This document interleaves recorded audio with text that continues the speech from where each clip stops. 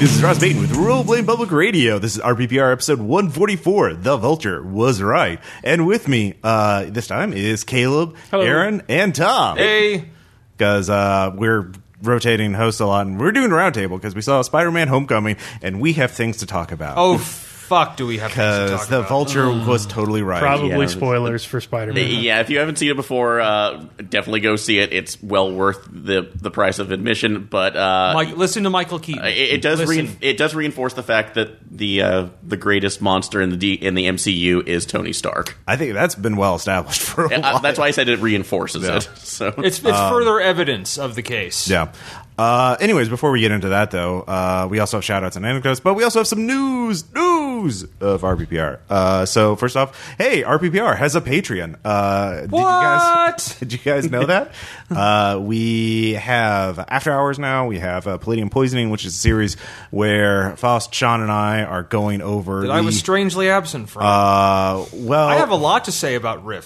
I know you do, but we're really just Faust knows nothing about it, so we're showing her the most riffs that riffs can be, and it's going great so far. So we've done a 2-part episode recently where we're taking one group of adventurers in an adventure source book and turning it into a TV show.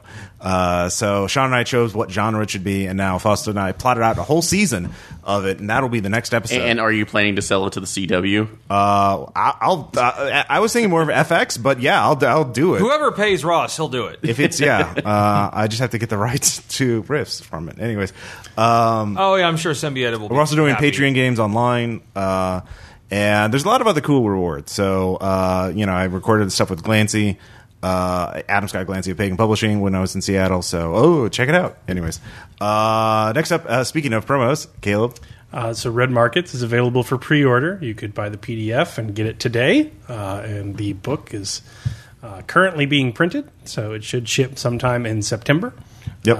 And if you pre-order now, your books go out with the Kickstarter fulfillment. So you'll get it when everybody else who was in on the Kickstarter gets their books. Way before it gets into stores or anything Yes, like that. way before it gets through distribution. And it's not a small book. It's not a small book. It is. a sizable Tome. it has value. Well, it weighs, high value product. it weighs exactly 5 pounds, right? No, it does not. But remember, It weighs though, 5 pounds it has and 2 ounces. Remember, it does have multiple uses in the blight loss, so you Yeah. can actually use it if the zombie Oh, apocalypse you can have a comes. taker job where they break into the warehouse where the remainder are being stored and make a fort out of them. You could also read it. Yeah. I could stop a bullet. The 496 pages that I wrote. Yeah. Reading it is also a possibility. But if you buy it, I don't give a fuck what you do with it. Yeah, make a fort today. That book took a bullet that was meant for me. So we're also planning to do more Red Markets in the near future. I mean, actual plays of it. So, Yes. we're still in the planning phase of it, so that'll be a while. But once a book gets closer to release, or I mean, like commercial release or whatever, we'll have those campaigns up. Campaign up. So also Gen Con is coming up. Gen Con! Yep. All right. We're not excited. You are. So we have multiple events going on. The biggest one though is RPPR Live It's a meetup, live recording of an episode. There will be audience participation. There will be prizes for the audience, and that is going to be Friday, 6 to 9 p.m., 3 hours at Crown Plaza, Pennsylvania Station C. So check that out. Are we be auctioning Ross off as a date? No, That's too bad, Ross. no. You can make a mint. Okay. No, we were going to have like trivia contests and things like that. So Is the impersonation contest coming back from last year? Oh yeah, of course. Okay. That was a big success. So I still won't be there. Please Yeah. don't come and have stuff for me and be disappointed when I'm not there. Because Yeah, we can I have still a- can't come. I but- still cannot come. I have not been able to come all year. And for anyone who asks me again, I still will not be there or present at all. Although if you do have stuff for us, we will gladly give it to you and then take a picture of him with Caleb surrounded by his Gen Con holdings. Yeah, I mean, I'll accept, but like, I can't be there. Yeah. I cannot be there. I'm sorry. we will be doing a Caleb impersonation contest. We'll record that just for you. Great.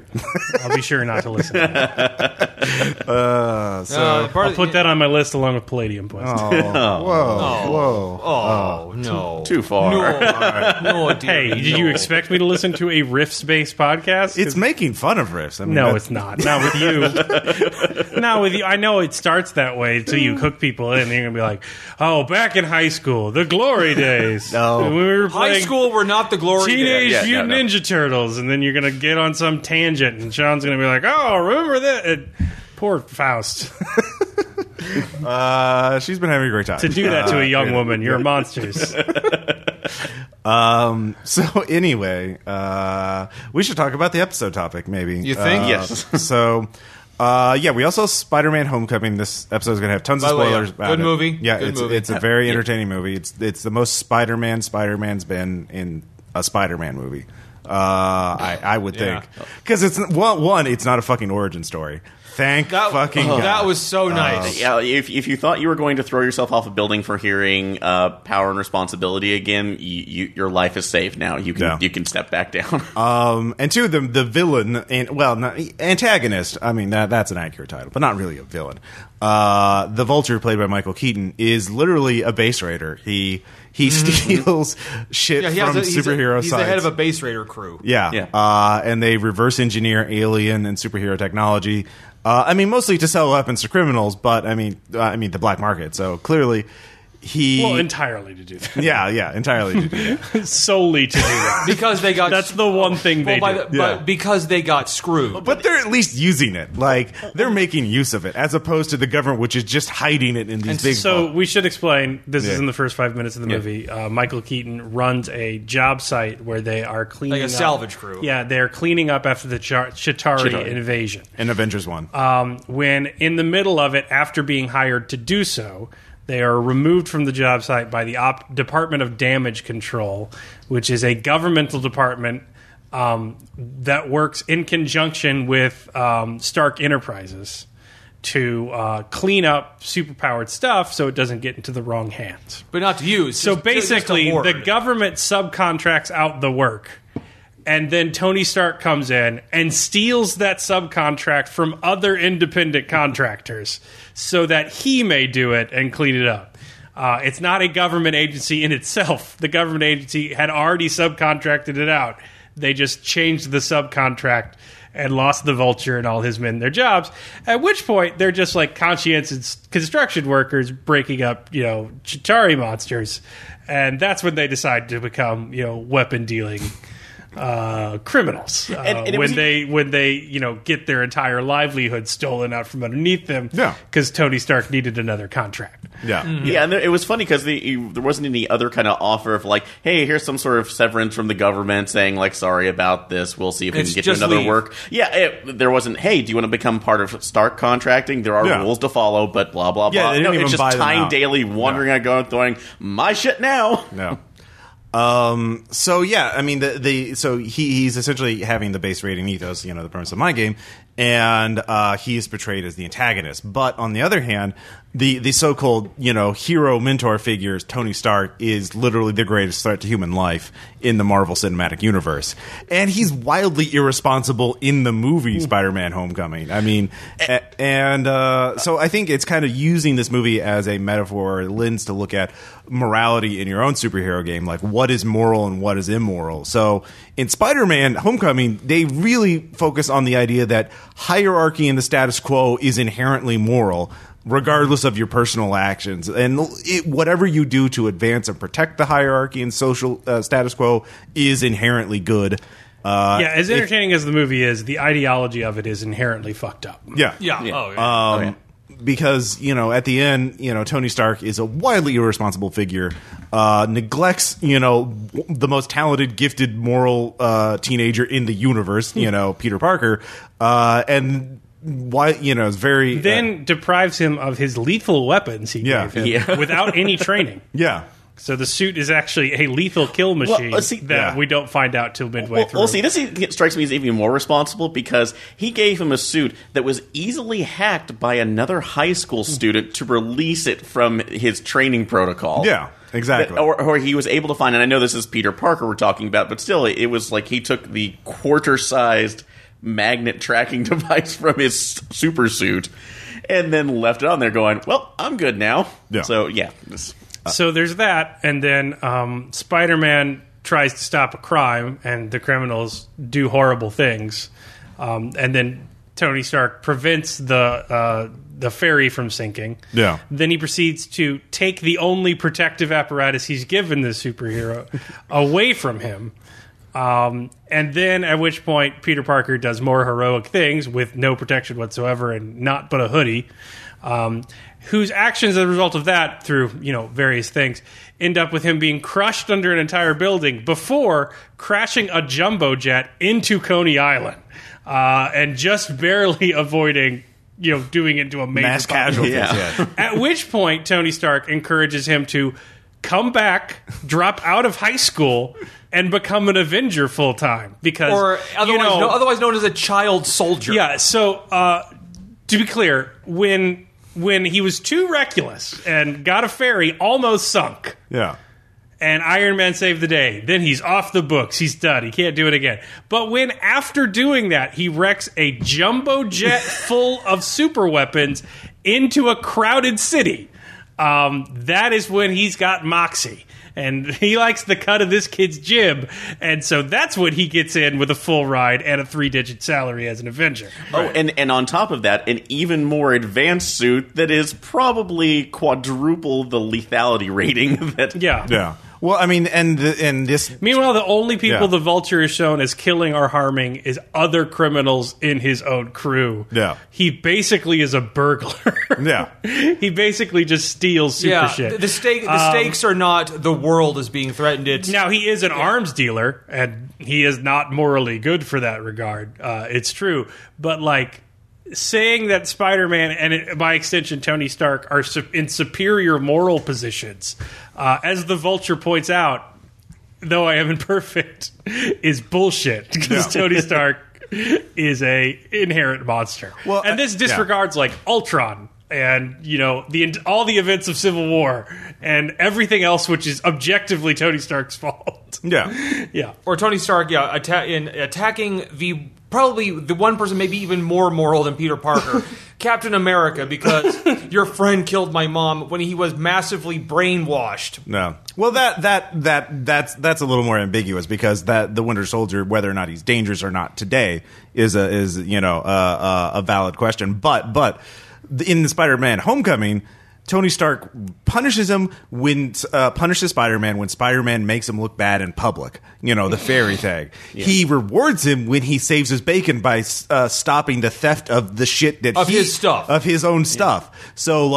and that clearly shows that Tony Stark's only looking out for number one. He is a sociopath narcissist who doesn't give a shit about any other human. And hit on Peter Parker's aunt. Yeah, exactly. Okay. While he's engaged to Pepper Potts, which is why I think that May's eventual and the spoiler for the end of this one, where she figures out who he is, just punctuating, what the fuck? And it's no, that's great, because you realize your nephew has now been in mortal danger and possibly been murdering people. So. Well, and I think the thing is, the movie writers don't even realize, or I mean, they don't care that their hierarchy, the morality they show in the movie, is not actually moral by, I don't know what I would consider moral. But that's because I think the superhero genre traditionally is a very conservative, very much protect the status quo at any cost. And I mean, it's why Batman chases street criminals instead of financing jobs programs in the poor neighborhoods. I mean, I wrote the intro to Base Raiders, and this movie is like that in a cinematic form. It is very much like your crime is getting the powers yourself, not through the privilege of birth like Tony Stark or being accidentally bitten by a spider. Your crime is wanting it. Right. All your other actions are justified if you stumble ass over tea kettle and land on a radioactive spider. You could any number of casualties are forgiven at that point. The second you decide to, and through your own ingenuity, design a fucking massive flying supersuit, then you are culpable for all of society's woes. Well, it's not the accidental part. It's that once you're accidentally given powers, that then you choose to serve the status quo. Yeah. Like there are villains who get their powers accidentally and then decide to go rob banks. And to be clear, I'm not arguing that the Vulture is the moral character here. I'm saying that the Vulture is not alone in his crimes. Yeah. Which the Vulture himself points out. Yeah. And Michael Keaton's a better actor than literally everyone else in the film. So it's also pretty fucking persuasive. He's like, yeah, I'm a piece of shit, but so are all of you.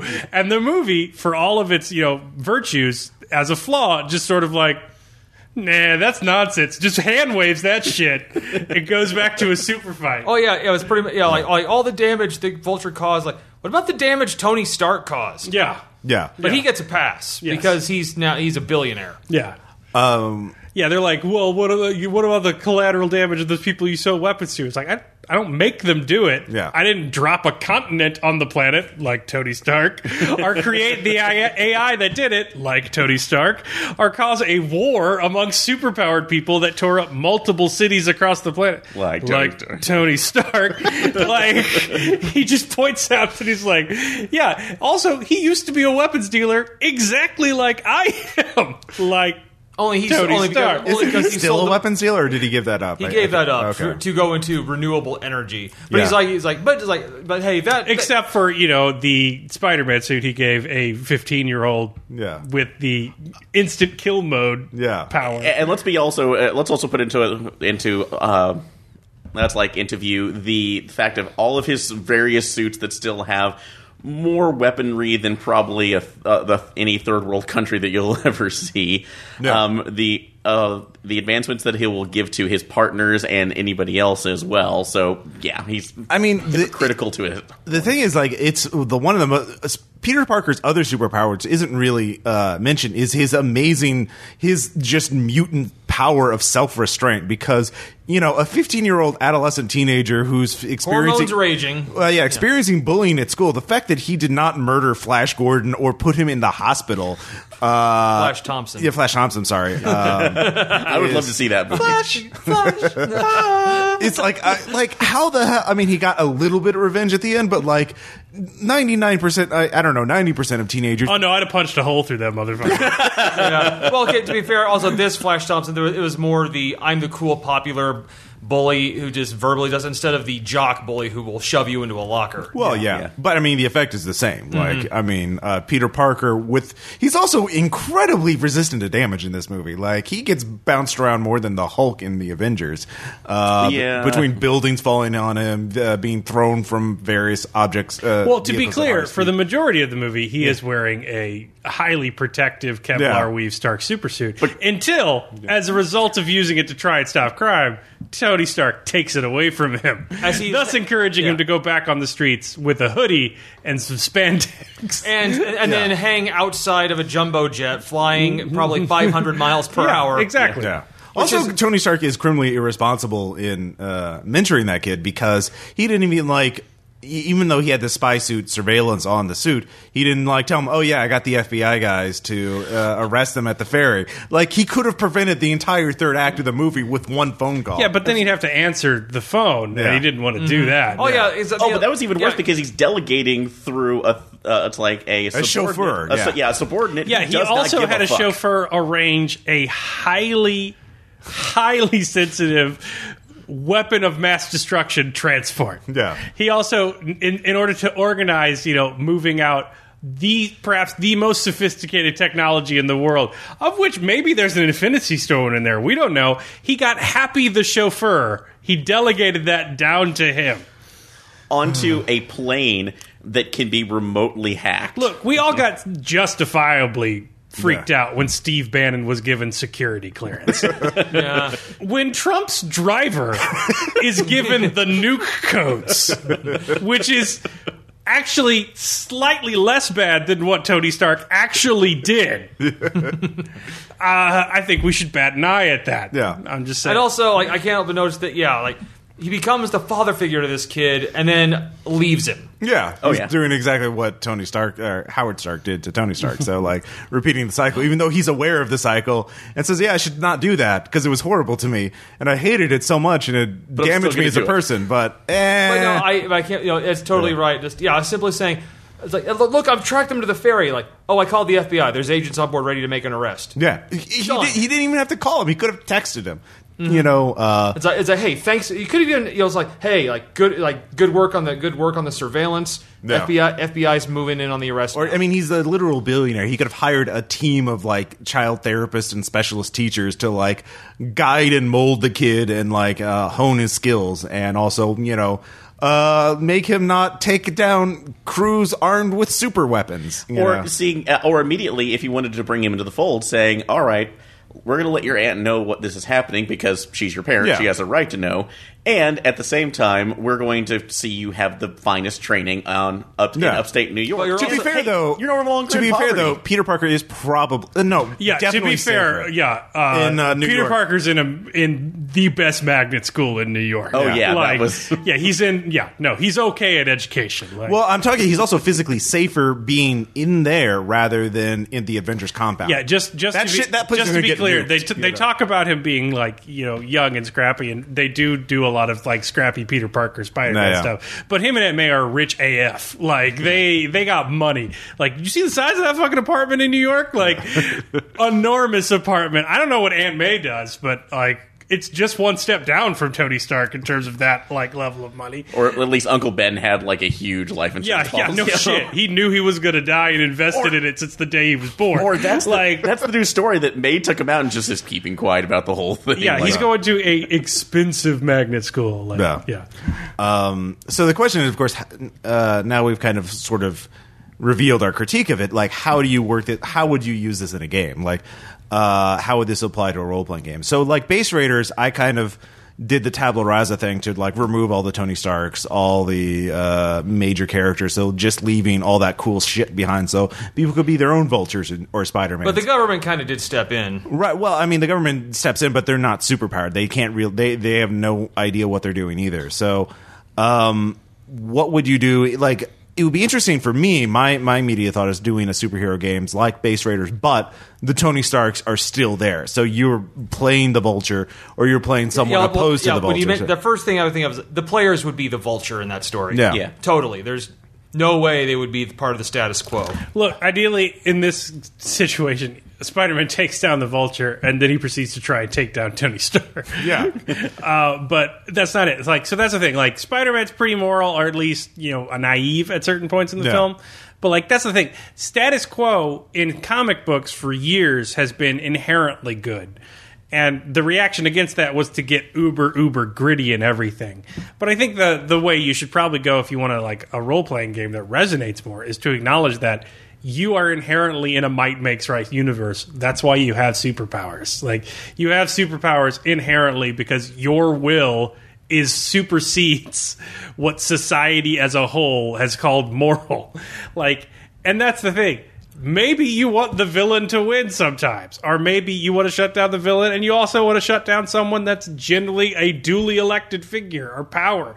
Like, because you're in a world where your individual mandate supersedes that of the entire Hobbesian Leviathan.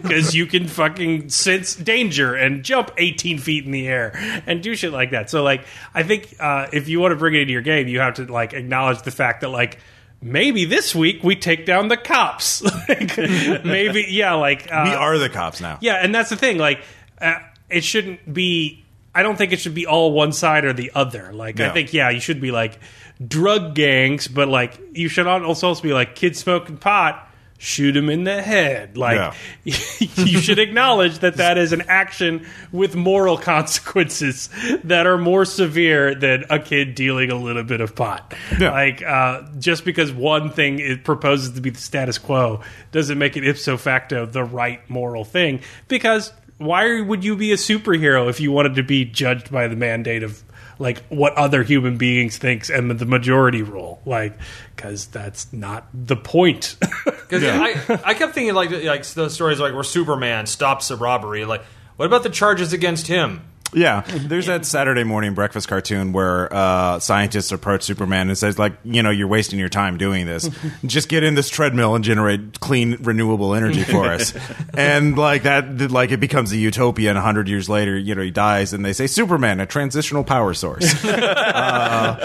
And so, like, yeah, you could go for the utilitarian argument, like, what is the best use of my super strength and that kind of thing. Aaron, the one thing I could think it would be interesting, kind of talking about just maintaining the status quo. Yeah. Is one where the status quo is not even aware of how bad that they're doing it, and they're self-delusional. Self-delusion too, because that could basically go back to the Tony Stark. The one thing that always brings to mind, he thinks he's a good guy. Yeah, or actually, Yeah, that's the thing Jack about. That's why Kirby's- Vulture was right, not right morally, but like right factually. Well, I think- I am a bad guy, but so are you. Once when he was explaining his plan, like, yeah, that's exactly right. But where I go for that is like Jack Kirby's Fourth World, where especially I think it was in like when they actually adapted for like Superman, they did literally the new gods were going like, we have this entire world down here.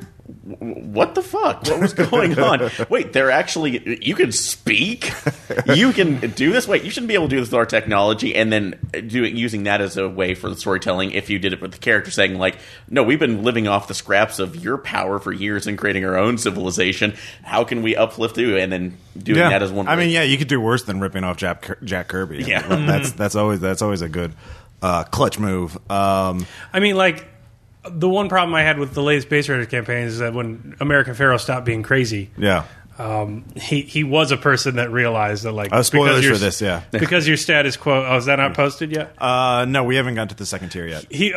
Because he was a person that realized the status quo did not instantly make it right, and in fact thought it made it worse. His like his most moral use of superpowers was don't use superpowers. Like, don't do that. It's bad. Like, it's inherently bad. It leads to bad things on any side of things. Yeah. But that can lead to you like being crippled and stuff like that. Yeah. So you just have to say your character is like, you are the new morality. Like, it's fascist. It's objectively wrong by a lot of philosophical metrics.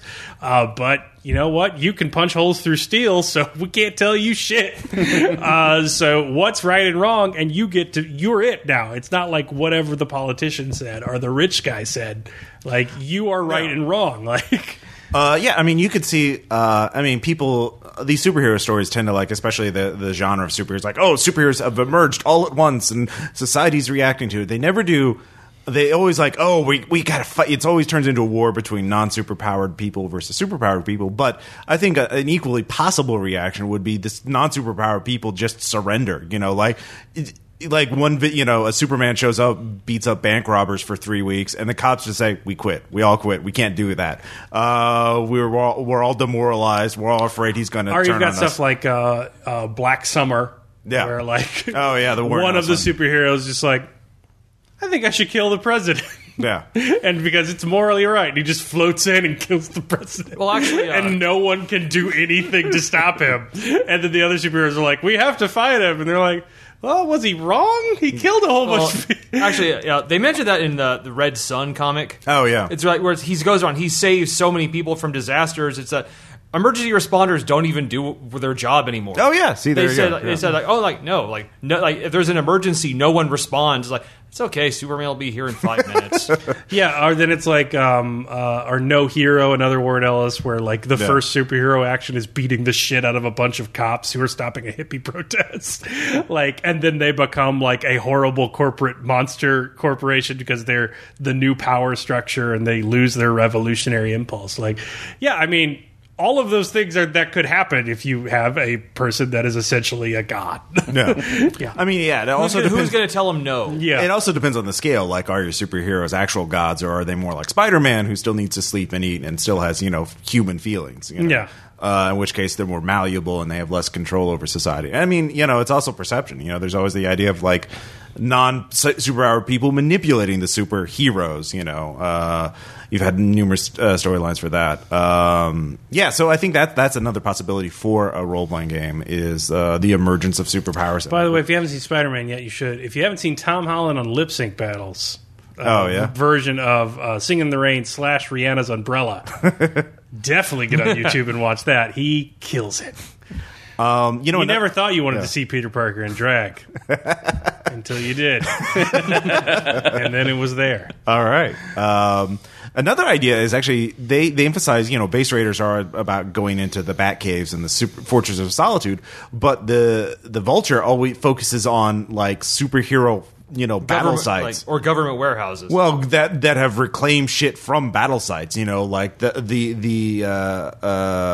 the aftermath of all these massive battles, and I think that could be a whole Base Raiders campaign too, or any just constantly stealing from the EPSA or just like think about all those, like just looking up like, oh yeah, this superhero fought another a super villain's giant robot in Puget Sound. Let's go diving. The whole movie is basically like, well, that ship full of Kalashnikovs is legal, so let that go through.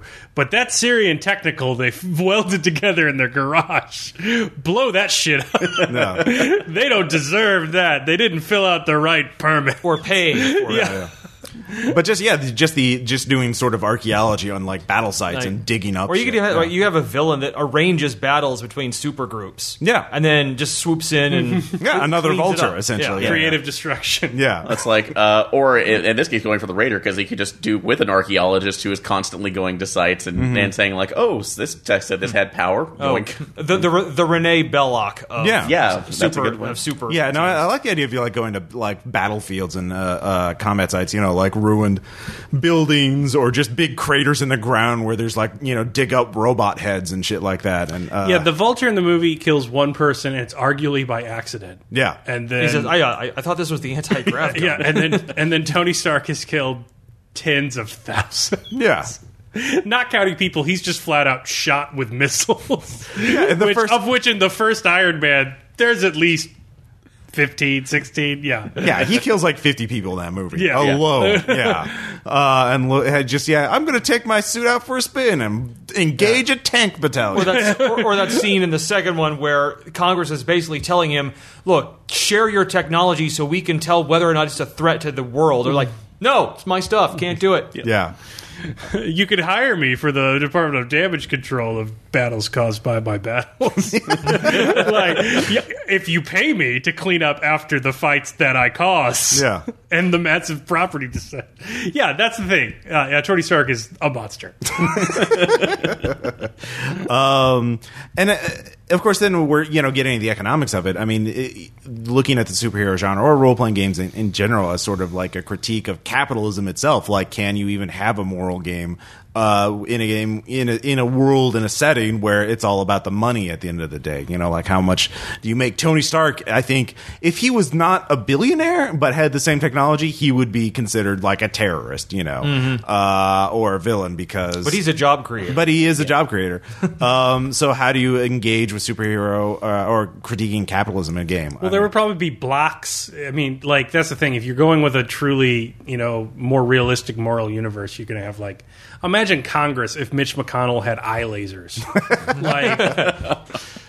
You're going to have blocks of superheroes that think like healthcare's not a right, pay for it. And they're going to be actively destroying like socialist reforms and stuff like that.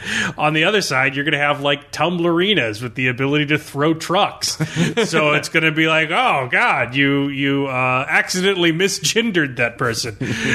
Eat semi. It's going to be fucking chaos. As we go into battle legislator. Yeah. I mean that's true. I guess a lot of it. There's a lot of space to like set up like how these fight. Like the thing is, we're talking about them literally engaging in battles, but like a lot of it depends on the mechanics of it. Like exactly how powerful are they? What are their weaknesses? How long can they fight? And that kind of thing. So like if a lot of pretty much every superhero setting has some sort of conceit for like power negators. That's how they can do all those cop interrogation scenes where they get the mutant and they. So are there power negators? Are there ways to take down superheroes or superhumans? So that that you can have a lot of variants. I could see like dueling becomes legal again, as one solution to justify trial by combat, as a way to just like we gotta keep our cities intact. Go out to the fucking desert, and whoever wins will make that into law. We'll make So Please. please, Or if you went to the Please. other one, somebody comes up with a way to do telepathic battles. So instead of it being a heavy damage, it's just two guys locked in front of a park bench for at least 5 hours. Or until maybe one it's of them like drops. Highlanders. They have their own code of law. Yeah. They have their This is they have an solid accord, ground. their Yeah. own agreed upon way for determining these moral disputes amongst the only people who matter. Yeah. Like, so maybe they have like certain things like that. Well, if you're going to get to this, you got to get out of a populated area, or else everyone, regardless of ideology, goes against you. Yeah. So perhaps you have a law above the law, because even supervillains have their own favorite bodega, and they don't want you yeah. blowing it up. Oh yeah, I can totally imagine superheroes looking at normal people like what does it want? Yeah. I just like the idea though of like in the year 2030 vaping is mandatory because Cloud Chaser defeated Tumblerina in arena battle, and I just like that. So liquor laws were all abolished because of Booze Hound, Or drunken master. that would be interesting, because then you could have you could do a corporate dystopia, because mega corporations start sponsoring superheroes and it becomes an arms race. yeah, It becomes- lobbyist superheroes. It's like, NASCAR. Class War, if you've Yeah, ever yeah. read that one. That's another. But you could do a whole like sports or NASCAR thing where like there's the underdog hero who's fighting for the public good versus all these like corporate sponsored Who has logos all over their uniforms. yeah, and they have like teams of attendants and stuff to juice them and God, like I wish I'd read that China Miéville version of Iron Man. Oh, where yeah. a bunch of like unemployed Detroit auto workers create build a combat suit. Yeah. create 1,000-person team to build a combat suit and take down Tony Stark. Yeah. That I saw that same proposal. Trash Iron Man. Oh God, I would have bought that day one.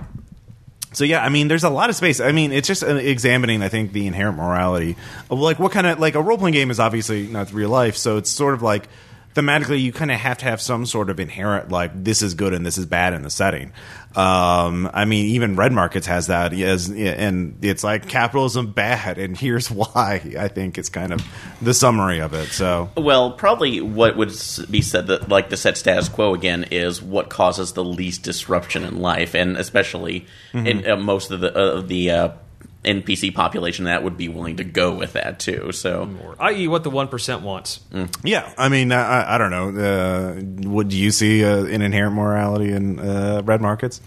I think it's that capitalism is a lot of the reason that you are bad.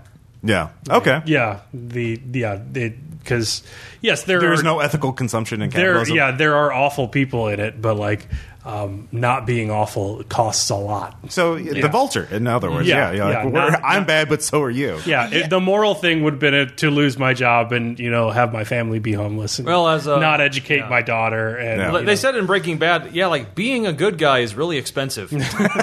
yeah, and you do look at that again, bring up the point that out of all the casualties that were brought up from this, the only ones he would really be responsible, are personally, was like First Shocker and. That's it. Yeah. yeah. And then I would say capitalism is vast and uncaring, like an elder god. Yeah. But it has an incentivization system, and it doesn't incentivize moral behavior. He does endanger the ferry because it's his weapons that cause the incident. In the No, first he's place. not a good guy. Yeah. That's not the argument. Yeah, He yeah. was right when he said he was not the only bad guy. Well, that's another thing too. Going with the empowerment of the status quo, because on the second watching, I was going, if Peter had not been so gung ho about taking that laser, and he even said you were playing with things you have not understand. Yeah, it's like putting an untrained teenager into battle with hardened criminals armed with energy weapons is not a good idea. And the adults who were in charge of that teenager may have had something to do with that by fucking not giving him a heads up about the FBI. At least. Oh yeah. But the FBI would have, like, I don't think the FBI would have succeeded against the crew without because they had fucking pistols, and guess what? Plasma rifle versus automatic handgun isn't going to turn out well. Yeah. So. Yeah. I mean, it's just kind of fucked either way. So Tony Stark was throwing red shirt FBI agents at the crew. Shocker would have, the Shocker had his own, already was armed with his electro fists anyway. So. Yeah. Which brings up another question too: that if you have a group like Damage Control, which is taking care of at least the transportation and storage of these items, they would have their own unit to take care of these crimes already. That is equipped. That's another question. Like, how did Damage Control not realize they're losing so much shit? Like, this reminds me of Iraq and those pallets of money that disappeared in the invasion. Oh, yeah. So this is like, what if he's not the reason the Vulture got away with it for 8 years is because other people in Damage Control were skimming, and he's like the black market isn't just him. So there's still a way to get Ultron heads and Chitauri energy Also, crystals. the previous arrangement was he's going to sell it for salvage. Yeah. So presumably, the previous arrangement was they hire a group, and then the government, in order to prevent it from going other hands, pays them for salvage rights so that they don't send it to people that could turn it into weapons. At which point, like, that's a pretty solid incentive system, because even if the government's paying less money, you don't have the additional risk of becoming like an underground criminal. Instead, they sell it all to Tony Stark, who hoards it, and they pay him to hoard it for them. Yeah. And then that brings up another, but it brings up another issue too, with saying an alternate way this could have gone on, saying, "Hey, we see that you are doing this. We're willing to pay you. Oh, you have this guy who can create even like more advanced tech for us. You have this salvaging suit. Holy shit, this makes it totally easy." Yeah, like even aside from like Tinkerer being in the wrong line of work for what he is, and like he should have sent his being a resume bit to Tony. overtrained for a guy who runs a crowbar every day. Yeah. You've taken a system where it was like, get some money for doing this honest job with no risk, or get a lot of money with a lot of risk, and you've changed that into starve to death, or get a lot of money for some risk. And weird, they made a choice. But yeah, I could see a game. You could do any number of games, like from Fiasco or something else, about like the underground economics of like the people hiding in the shadows of superheroes and supervillains, and trying to stay out of the limelight, but just trying to make a buck and maybe do something right, or maybe just. The fact that they were able to reverse engineer alien tech and merge it with human technology, like that guy should have fucking patented his shit and sold it to Stark. It was basically the Iraq War, for superhero terms, in a corollary, because like they fired the army, and so it was starve to death or become a terrorist, and then the Surge, which is like, you could have just paid them to not be terrorists, which is not a great use of your money, but probably better in the long term. And that's all the Surge was like, stop putting people on the street and give them money for not shooting us. Which, lo and behold, that kind of worked for a while. It kind of worked for a while, but only after a couple of years of starving them to death and Civil War. Terrorists. Civil War, maybe a sooner rather than later effect would have been. Yeah, it's amazing how desperate people will eventually do whatever they can. Yeah, exactly. You have to. I mean, there's a lot of different ways you can approach this for your own games. I kind of like the idea of the damage sites and the living in the shadows of superheroes. I kind of want to do a prequel game to Base Raiders now, of people living up with the ideal shit and like cleaning up after them, because I think that could be fun. As well. I mean, like Happy, that's an interesting character too. Like, as like the guy whose only qualification is undying loyalty to Stark, and Tony realizing it, so he trusts him with everything. God, that's a Trump move there. Yeah, exactly. So this guy's totally unqualified to be what he is, and having to deal with, I got to deal with fucking AIs and weapons of mass destruction. That's and the sheer hypocrisy of that is like, we need to be reined in, guys, for Civil War. It's like, my chauffeur is in charge of national defense because we're going too rogue. We're going to pump Captain America in face, but this guy drove me for a few years, so. Give him the Hulk buster. We're literally going to declare the most patriotic, honest soldier in history a terrorist. Also, he's the weak link. If I was fucking Doctor Doom or Hydra, like, why wouldn't I flip Happy? Like, Yeah. you know, like turn him over to my side, mind control him or bribe him or whatever, or replace him with some shapeshifter like that. Yeah, do an immediate link like, oh, you can suggest bad ideas to him. Keep doing it. Yeah, exactly. So yeah. God, are there any things you could apply this to red markets aside from capitalism bad? Final thing, yeah. No, a bit of a reach for Yeah. the red markets corollary. Well, I mean, I could see like near future tech. Again, like if you found some crew that found a treasure trove of like cutting edge technology and using it as a power multiplier, you know, destabilizing. And I'm not going to say capitalism bad necessarily, but it always exists in a world of material force. And doing those two things together, they're going to corrupt each other like a terrible Reese's.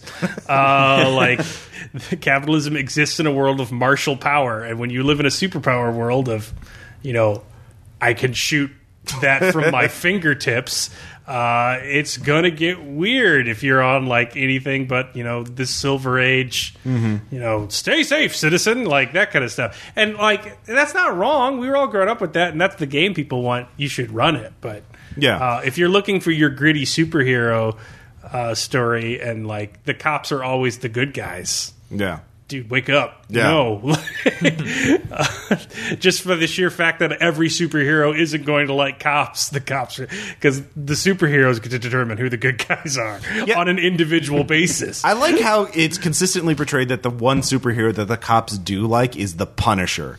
Like, that's the one that it's literally one of the Punisher's only superpowers. The cops are like, yeah, you can do your thing. We're not going to chase you. Like, I know that that's a conceit to, like, make the Justifier or the Punisher work at all. But, like, I like that Captain America, oh, you're a menace. Oh, Spider-Man, you're a menace. Punisher? Well, he's also dealing with, like, the things the cops have to deal with. Yeah. Like, the cops get shot at by gangsters and stuff. Most, other than Spider-Man, no one cares about, like, you know, Tony Stark is trying to stop, you know, Thanos or something, and they don't give a shit about, like, human traffickers and stuff like that. Whereas they walk into a Punisher scene, they're all dead. The cops call it in. I bet coroners hate him. Or at least like, the one fuck. Or at least the one rookie who's sitting there. I haven't had a night home with my kids in weeks. Oh, sorry, Aaron. Oh no! Or the first rookie who's vomiting, and it's like, how do we deal with this? Oh, you'll come to love him.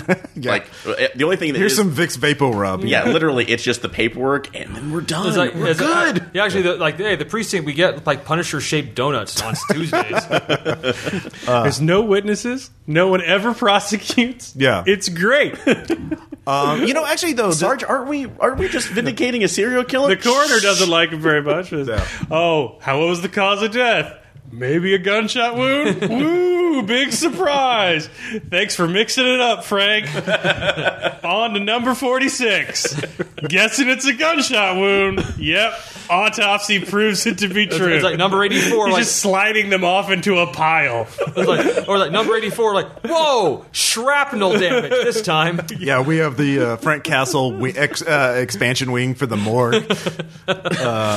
There's probably like a whole teaching hospital in New York just based around Frank Castle murders. Yeah, every single doctor knows how to treat gunshot wounds. Or and you how have to, one, autopsy. Or you have one enterprising young resident who's getting money for the hospital through a YouTube channel. How did this Punisher victim die today? Can you guess? Everyone on a trauma rotation and everyone in epidemiology rotation has to go through a castle 2 weeks in the corner. Oh God! Yeah. They just call it going to the castle. Yeah. Oh my God! Actually, I do realize how red markets could apply to the Vultures, right? Because you were talking earlier about how it's might makes right and how you create your own morality through that.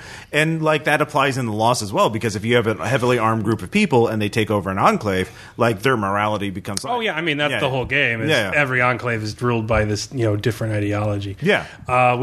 So it's in practice. So it's like the ultimate, it's the final, like if you want to see what the Vulture was right eventually becomes, it's the Enclaves. Yeah, we just ran a game where they were at My Way, which was started as a backer commission, but I really liked. And My Way is in a giant convention center that through sewers and roofs and different back channels and can bypass a city that's massively overrun with casualties. And so their whole society was based around memory because they had these shifting paths that could get people through, but the only way they survived was by charging tariffs. So, like, you could shoot them, but then you'd be trapped and you'd go through the wrong door and get eaten. So they write it down, but then it gets stolen and they lose everything. So, like, the ultimate good and the power players were people who had good memories, who were guides through this path. And they're the runners of societies, the wayfinders who could remember this insanely arcane, constantly shifting labyrinth setup that they used to keep their tariffs. And they ruled society. But everything else was make work because they got through tariffs. So, like, they didn't isolate latents. They hired people to come around and clean after them. Like, people just followed them around and disinfected things they touched and made sure they kept away from. They had minders. It's all just like make work shit because it's solely through tariffs. But guess what? If that's the way all of society decides, the person with the best memory, who can withstand the most torture when people are trying to figure out the route, that becomes the new good, and not necessarily anything else. Yeah. So I mean, you could. So it also shows that on context, any kind of superpower can become like a kingmaker. Yeah. So like, oh, my power is to repel fungus. It's kind of shitty until the alien fungus spores started falling from the sky. I'm king now because I can keep you from the spores. Or they could show you could totally disrupt it, like the last Star Trek movie. Like the villain was actually just a soldier who happened to be in a time when we're kind of phasing war out. Yeah. Khan. Yeah. Oh yeah. That's a good point. Yeah. So eventually, the guy that was king, because he could do something incredibly. Suddenly, like, if that's no longer needed... Yeah, that's a good point. What's your superpower, frozen superhero? I can sense communism. Let's get you to the Fallout world. Return me to my mansion. Oh, about that.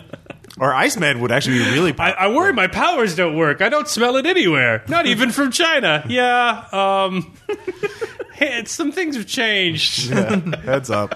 Captain McCarthy. McCarthy would be the last person with that power. It's kind of like the whole point. Really bad. We're going to need the keys to the mansion back. But Iceman would actually be really useful in Red Markers because he'd be like, I could refrigerate your foods. Like, everything is preserved now. Thanks. Please don't add superheroes to Red Markers. Please. Or maybe. Please do not. They're already talking about Vampire the Masquerade hacks. Please. Don't do this to what I've created. Please treat. It wasn't what it was designed. Treat Caleb's It's not baby what we thought we were creating. Hey man, death of the author. And I know, but I can beg. And this is what that is. Breathing into the night. We only had the best intentions. So on that note, Caleb's begging. We'll take a quick short break and then come back with anecdotes or shout-outs and anecdotes. Please don't.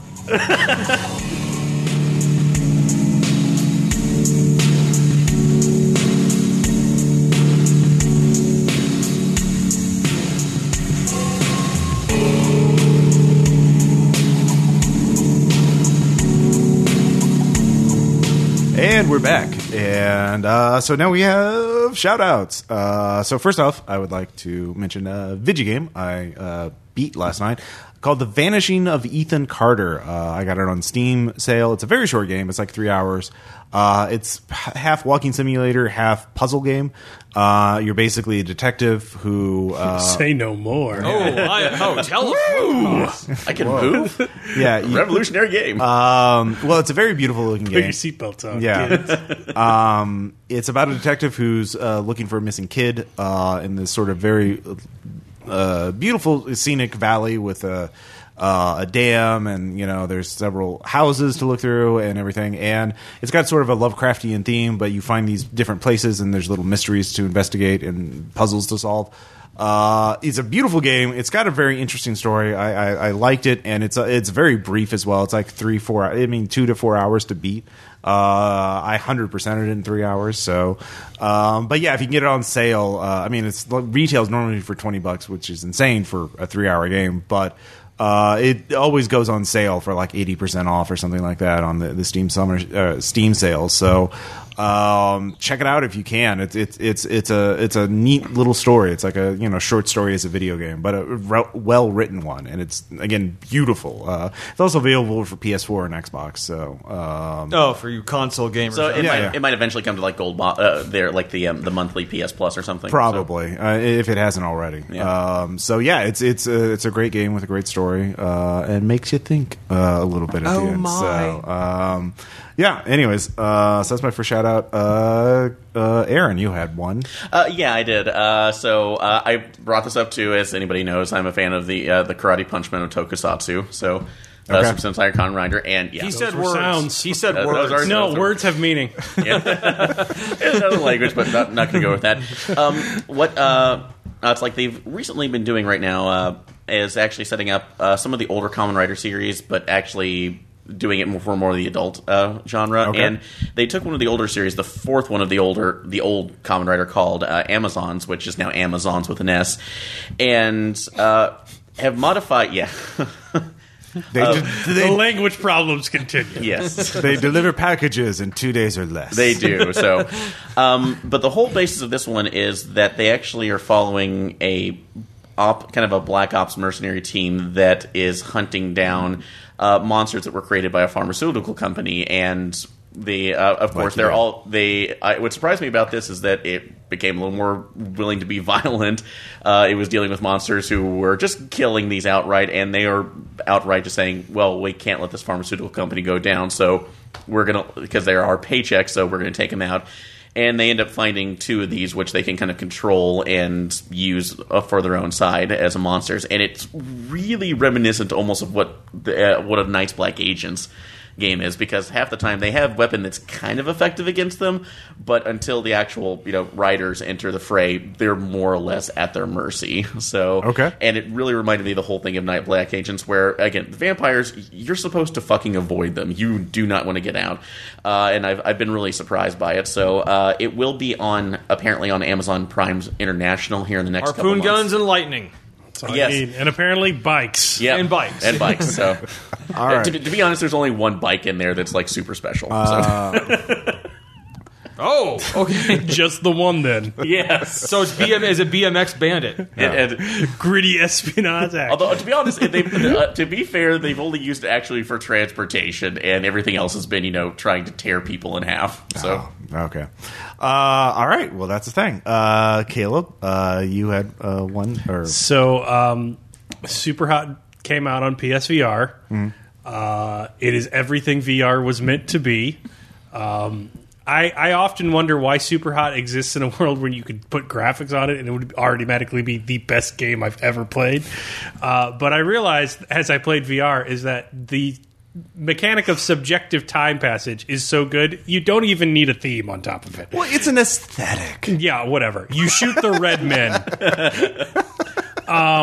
And so, yeah, I'm sorry. You can be like, I played Dwarf Fortress blindfolded for my Twitch stream. I'm blur. I'll be with the rest of humanity playing games that don't require me to learn how to code. I'm tired. I'm tired of this middle brow, like, oh, console, please. No, I'm fighting back, and I'm eloquent, motherfuckers. So, Cox! yeah, deal with it, computer nerds. I can't wait to read the comments on this, meaning that I won't.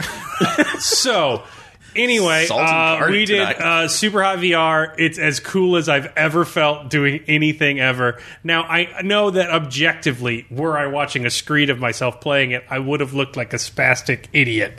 But when you're playing the VR, it's registering your whole body, and you physically are having to dodge bullets. It is like the coolest feeling ever. Also, on the VR thing, you can now dual wield, which is amazing. I was playing it over at Spencer's. I had 2 guys running at me in front with guns and 2 guys on the side of me with shotguns to either side of my head, and I kept losing. The way I won it is I grabbed 2 glasses from the table, simultaneously threw them into the guys on the side faces, caught their shotguns in midair, shot the dudes in front of me, then ducked their bullets, and then no look shot the guys to the side of me before dropping both shotguns, and I felt like John fucking Wick. And it was the most fun I've ever had playing a video game. Also, if I owned a VR headset and could play it every day, I think I might actually lose weight because it's exhausting.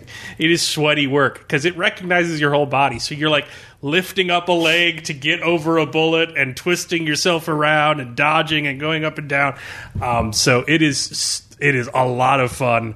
If you have any kind of PSVR, I cannot recommend downloading it high enough. Is it John Wick aerobics? Yes. So it's actually like registering from the the camera. Yeah, the camera's registering you and your body. So like you have to, if it's coming towards your head, you have to physically duck. You can't play it sitting down or anything like that.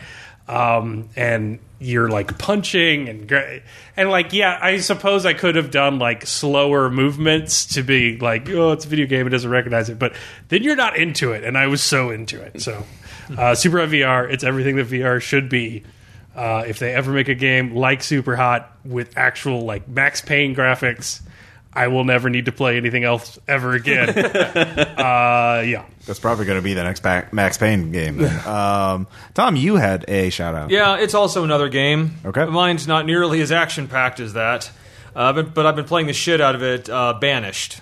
Banished. Oh, about the medieval town. Yeah, and I love sim games and things like that. It's like he was like, yeah, guns, drop the guns, shotguns, yeah. And I'm like, well, so I'm going to build my village and like carefully arrange the buildings because here. I am their god and they shall do as I say. Well, the thing about the game, it's punishingly difficult. Yeah, I've heard that. It like because you're like it's like okay, just start to cut down some trees, and then winter's coming already. Like okay, well I chopped down. Like how much goddamn firewood do you need? And like so like okay, like I think I should like. How are you out of food? I found myself. You saying life in the Middle Ages was hard? Yeah, I find myself screaming at my imaginary villagers, like how can you eat so much shit? Trust me, I've heard it from my office. So you should stream that. That sounds amazing. Or it's like your clothes are wearing out already. Like an angry Jewish god grandmother as God, like. Well, except I determined their every move. Bubsy, why are you dying? Your brother never runs out of food. He's a doctor. Why is the corn full of weevils? We never asked for this. Especially if you start on hard difficulty. Okay, well that was a choice. Well, you only start with a cart of the few supplies you brought with you. Yeah, and no buildings, so you have to immediately start building houses. And winter can hit, and you could be like, I've lost an entire town. Just winter hit, and everyone died before a house could be built. That's fucking quick. Do you just start on like September 30th, and it's like, all right, winter? Sometimes it's random. I think sometimes it's random, but so it's mathematically impossible. Everyone was dead. Oh, I'm sorry, except for one 2-year-old. Oh. Who he survived the longest of anyone, but it was just like 4 incomplete houses with no roofs. Oh my god. Because apparently they were so busy building the houses that they didn't we don't have enough firewood. And also it doesn't matter because we have no roofs on our house, so the heat just goes right out the top. So what you're telling me is it was a rough winter in Stardew Valley. Yeah. I don't know. All I know is I never find myself yelling at imaginary people more than in that. Because also you don't start with any kind of seeds you can plant, so the only food you can get is hunting and gathering until you've built your town up enough to finally build a gigantic trading post dock where you can start maybe importing some seeds. But by that point, you have to have 5 times the people you start with to even man it properly. Nice. So farming isn't even an option until later in the game. And eventually, you really sold the game on me, Tom. I have to say, it sounds great. Anyway, I literally stop dying. I really do want to see you stream it, though. All right, yeah. All right. Yeah. I'll see if I can. Speaking of things that are hard, I've been reading a manga called Ichi F, which is a autobiography of a worker at the Fukushima site, and lovely. It's a very procedural focused, where it's all about Like it's not. It doesn't really. It mentions the morality and the ethics of the whole oh my god, nuclear power, we're all gonna die. But no, it's primarily focused on what they have to do to work, like what kind of jobs they have to do, and the procedures they have to go through just to get on the site and put on the first layer of protective clothing. Then when you get to the site, remove your shoe coverings and put on the second layer of clothing, and then duct tape this so that your mask is forms a seal so you can't scratch your nose for the next 2 hours, because you can only work an hour a day at the hot sites, before you hit your daily radiation dosage, and you get 20 millisieverts of exposure a year. And you get through 1.8 in an hour there, so you can only work 20 days there at most per year. But it's fascinating because he goes through not just that, but the rest stops area where workers get food and water and stuff like that. And he talks about the co-workers, and just it took him a year to get a job there because he wasn't a local and he had to apply for it. And there are all these multiple layers of contractors. It's 6 contractors between him and TEPCO, the primary, the company that actually had the power plant. And it's interesting. I kind of want to run games now set in radiation sites. So put on your second layer of survival clothing. Make a roll. Make a roll. Did you remember this? Roll to avoid heat stroke. Or roll preparedness. Yeah, exactly. So it's pretty fascinating. Let's see here. Caleb, you had another shout out? So on Dennis Detweiler's recommendation, I watched a film called A Dark Song. Yeah. It's very good. It's like the first 30 minutes of Kill List, the weirdly abusive, horrible domestic scenario. Yeah. For the whole movie. Oh. With the occult stuff added in. Nice. So it's not it doesn't shift gears. It's weirdly domestic and also occult the entire time. The basic premise is a woman, for reasons I will let you discover in the film, wants to do a ritual that takes 6 months to enact.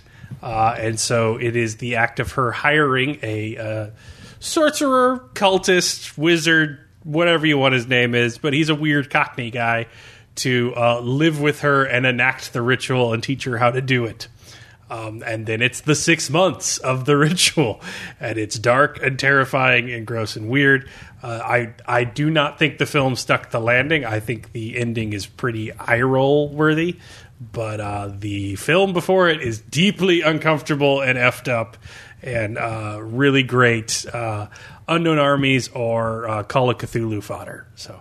I like the idea of a 6-month ritual. That's an interesting thing, because almost always in RPGs they're a couple hours at most. Oh no, it's you have to live it. He's like, you need to go buy these things, and it's 6 months of food, and why? It's we can't leave once it's started.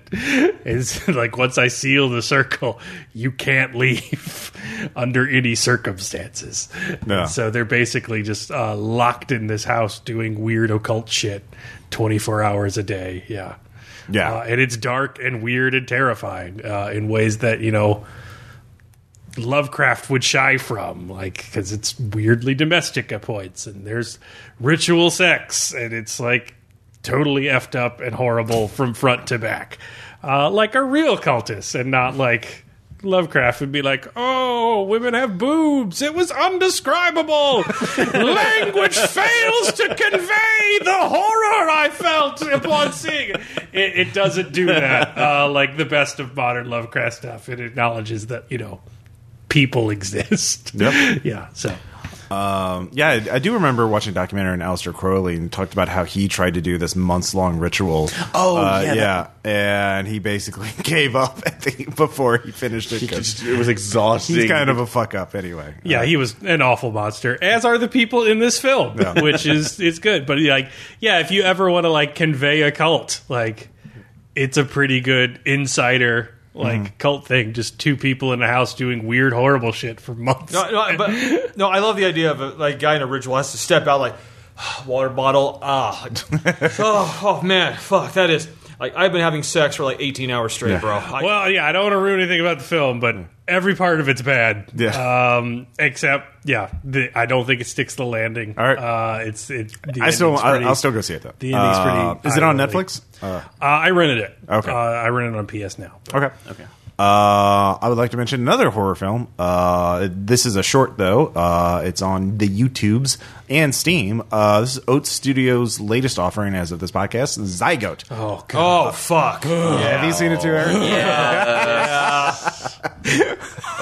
It's basically Neil Blomkamp saying, see, I could have fucking done Aliens better than you, assholes. And except he was right. Yes. only it's not an alien. It's worse than an alien. Oh, God, It's so that much thing is worse. so messed up looking. Yeah. I've described stuff like that before. Yeah. And like had visions in my head. Yeah. But like seeing the effects version of it and having it be worse, Yeah.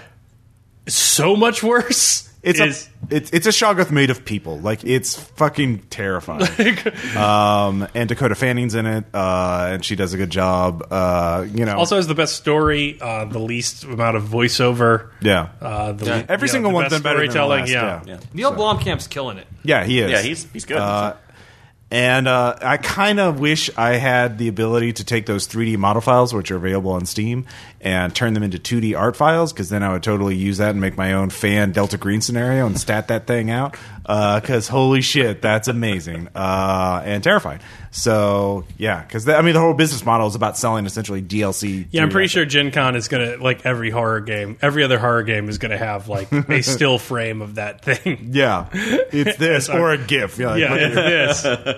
let's see here. You had another one. A band. Chicano Batman. I really like them, especially the latest album, which is Freedom is Free. It's very funky. They use a Rhodes genre keyboard are they? well. I don't know. They have like a horn section occasionally. They work a Rhodes keyboard really well. The singer's very good, but it's funky. It's got some Latin beats to it. Friendship is a Small Boat in a Storm is like the song of the summer for me, and I really like the band. So I know we don't do music very often on here, other than soundtracks and stuff. They do sing. It's not vaporwave. They have melodies and harmonies occasionally, and the songs do end and are not 20 minutes long. So I know it's not typical for an RBBR music recommendation, but Why do I feel like you're throwing shade at me me? being so low class and a filthy console gamer, I know, I'm getting- this is what me and my fellow melody God. friends on the street are listening to. Wait, they're not sampling 25,000 different random noises. They actually have instruments. God, everyone's just throwing shade. I don't know, man. I'm sensing some subtext here. Yeah, there is. A bit rude, I feel. Finally, I got, let's see here, a couple more, real quick. One is Scarecrow Video in Seattle. I went there. Oh my God, it's amazing. It's a video rental store that has not only DVDs, Blu-rays, but VHS tapes and PAL VHS tapes, and like they have like sections for like Algerian movies, and like they have a Bigfoot section of horror movies. They even have my parents made a movie called Copperhead in the early '80s. You could check out a VHS of it. Copperhead. Yes. Adam Scott Glancy swears by it. I was converted to it when I went there. It's amazing. So if you live in the Seattle area and you Have haven't you checked done the out movie you found there yet? Is this a shout out? Copperhead? No, Motorhome. the thing you made me watch. Oh, The Seventh Curse. Yeah. Okay. Yeah, The Seventh Curse is directed by the same man who did The Story of Ricky, and it's basically a pulp Cthulhu game as a 1980s Hong Kong bit of insanity. Lots of actors, very low safety thresholds for stunts. People probably died. Chow Yun Fat has a rocket launcher at one point. Yeah. Which is standard equipment for professors. Professor of the occult, and it's fucking batshit insane. There's a Seventh skeleton fight scene in it that makes Army of Darkness look like Andy Serkis. That is the jankiest, worst puppet skeleton I've ever seen. And they have like full-blown guys who trained from birth at the Hong Kong Ballet doing their best to kung fu it. And it's just like, woo! Team American across the background. It is, that was my favorite part.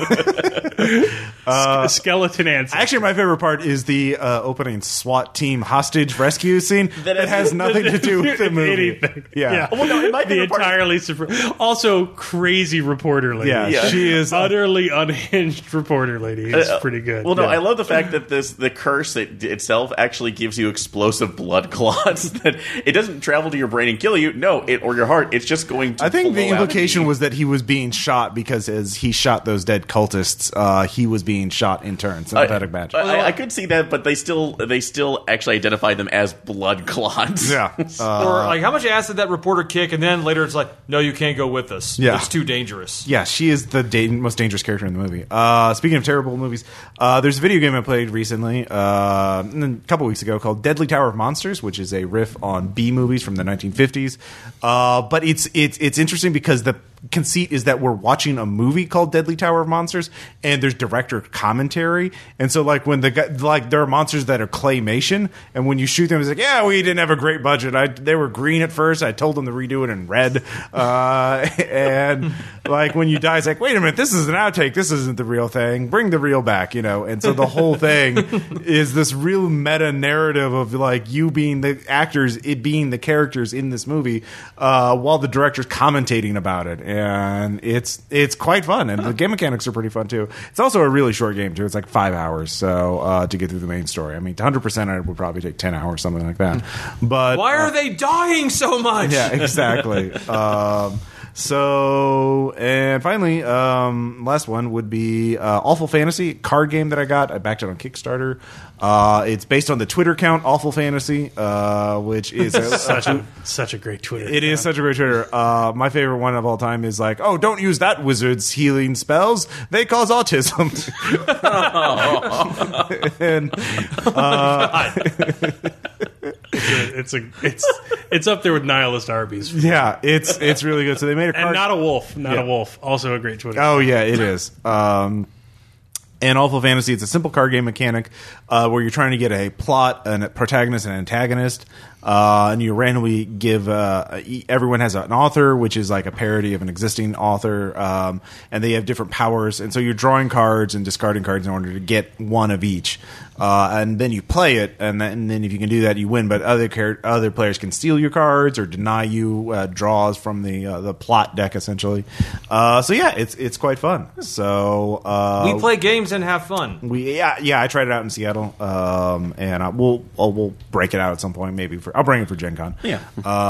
So because it can have up to 6 players. Is Gen Con coming up? Gen Con is coming up. Gen Con! August 16th. I won't be there. I know. But finally, we have anecdotes. So yeah, in Seattle, I ran Red Market's The Tourist twice. Once for M. Scott Glancy, Peter, Micah, and Faust, and that's on the RPPR actual play site. But I also ran it again for Jeff Barber and 5 other people at Go Play Northwest. And I've been there before. yeah, and so they chose a job which was getting tree clippings from the inner courtyard of this high-tech campus, The Taurus, because it was an exotic tree, and they wanted to be able to, have this rare apple strain brought back to the recession. And they knew that the complication, because they'd spent a lot of time doing research, they knew the complication was that the inner courtyard was landmined. And so they get to the site, they deal some legs, and they're doing okay. They crit failed twice during their negotiation, so they're getting like 8 bounty per taker. But so far so good. But Jeff Barber, designer of Blue Planet and Upwind, it's like they find their entrance in the inner courtyard, and he fails his awareness check. And he's like, so do you want to spend a willpower or use a reference? I'm like, nah, let's just see what happens. Which is always the best answer. It really was. Good role playing. It was great role playing by Jeff, because he took 9 killing and 9 stun to the chest from the claymore, and like one player lost his leg. I don't think it was obliterated, but it was not a working leg anymore. And of course that awoke, because the claymore mine awoke a bunch horde. of casualties. Yeah. So the rest of the job was real interesting, as they had to deal, because other taker groups were on the site, and they were not really happy with the players waking up all those zombies. So that was a great moment. It was just like, yeah, let's just see. Well, how bad can one failure be? I Now they know. just ran a game for technical difficulties. Yeah. And like they did not do great during negotiations, so they kept sticking their head into every leg they could find to try and get ancillary bounty, and they got some. But like the entire game, Ethan's like, I haven't made my upkeep yet. I'm like, what the hell is your upkeep? He's like, 18. And I'm like, for everything? No, that's gear. What And the I'm fuck like, was he carrying? what are you doing? If I like, and it was a one shot, but I'm like, dude, if we were playing a campaign, you were my crew, I'd make sure you had an accident. Like, you'd be. He's like, I got a drunkie and I got this, and I was like, man, you made it through this adventure, and around 3 adventures from now, you guys would all be destitute because, damn, that's a lot of stuff. Jesus. He was basically carrying a Best Buy with him through the apocalypse. Yeah, I need an extra pair of Ubix specs in case my first Ubix specs break. Yeah. Redundancies are always Yeah. needed. And also recently, Aaron and I have been playing Conflict 47. Yes. We're playing Jason from the Armitage Files group and Renee. We've been playing with them. We started a 2v2 game last night. Yeah, it only it was a little. There's bit like later, 48 units on the board, so it takes a while to get through a turn. But the highlight of the match so far has been we're actually doing random allies. So it's me, I'm Germany, and Jason's the USA, and we're allies in this fight versus the Japanese and the British. How'd that happen? Well, Jason has a backstory. Random rules, so. There's a backstory that justifies, and it's a weird. There's also fucking zombies in this game, so it's like realism and giant robots. So, robots and werewolves and there's realism, not so much of a factor. and Hans. And Hans, yeah. Aaron has a fucking bounty on the head of my poor truck driver who just drives a truck to drop off zombies to the front. Okay, this needs to be its own subject for another After Hours. All I will say about it is that every time we have played, he has either become a massive nuisance or has wrecked my shit in inadvertent ways. He must die. He's just an unarmed truck driver. He's a man trying to make a living. Yeah. That's the next shark he wants to stab. Yeah, apparently. So It's a target, he goes after it. So last night, I sent Hans to the Japanese side of the board, not the British side. So Excuses, he anyway. drops off a unit of zombies, and they march out to engage Japanese infantry. And the way that works is the zombies and the Japanese infantry have rules that make sure that once they get stuck in hand-to-hand combat, neither one side will retreat. They either fight to the death. They fight to the death. Like, it's victory or death for both sides. So it's 12 zombies versus 8 Japanese soldiers, and like their sergeant with a katana. And it's like at the end of all this rolling, we just keep rolling and rolling until like there's literally everyone dies except for the sergeant with the katana. There's like 19 corpses around this guy, and he's just by himself. He's got a pistol and a katana, but he's like, "Banzai, I won!" So he does it like all of his friends are dead, and he can't do much on his own. That's a Pyrrhic victory. If I've ever seen exactly. But it was quite the match. Oh, so. there was, but there were a lot of entertaining things about that. Also, for the fact that we tried to do 3 artillery strikes. Yeah, I dropped artillery on Aaron's unit of robots, and then Aaron decided to drop an artillery strike right next to his own robots to take out a mech that Jason had. And the mech blew up before the artillery strike came in, so Aaron's possibly going to blow up his own mechs or robots with an artillery strike. Well, all these two mine because they were already taken out as well. So Sean, Danger close. Yeah. Sean told me he played that too. We've done multiple games of it so far. And he said it's like, I'm gonna fire all my artillery at this one guy that can call in airstrikes. Yeah.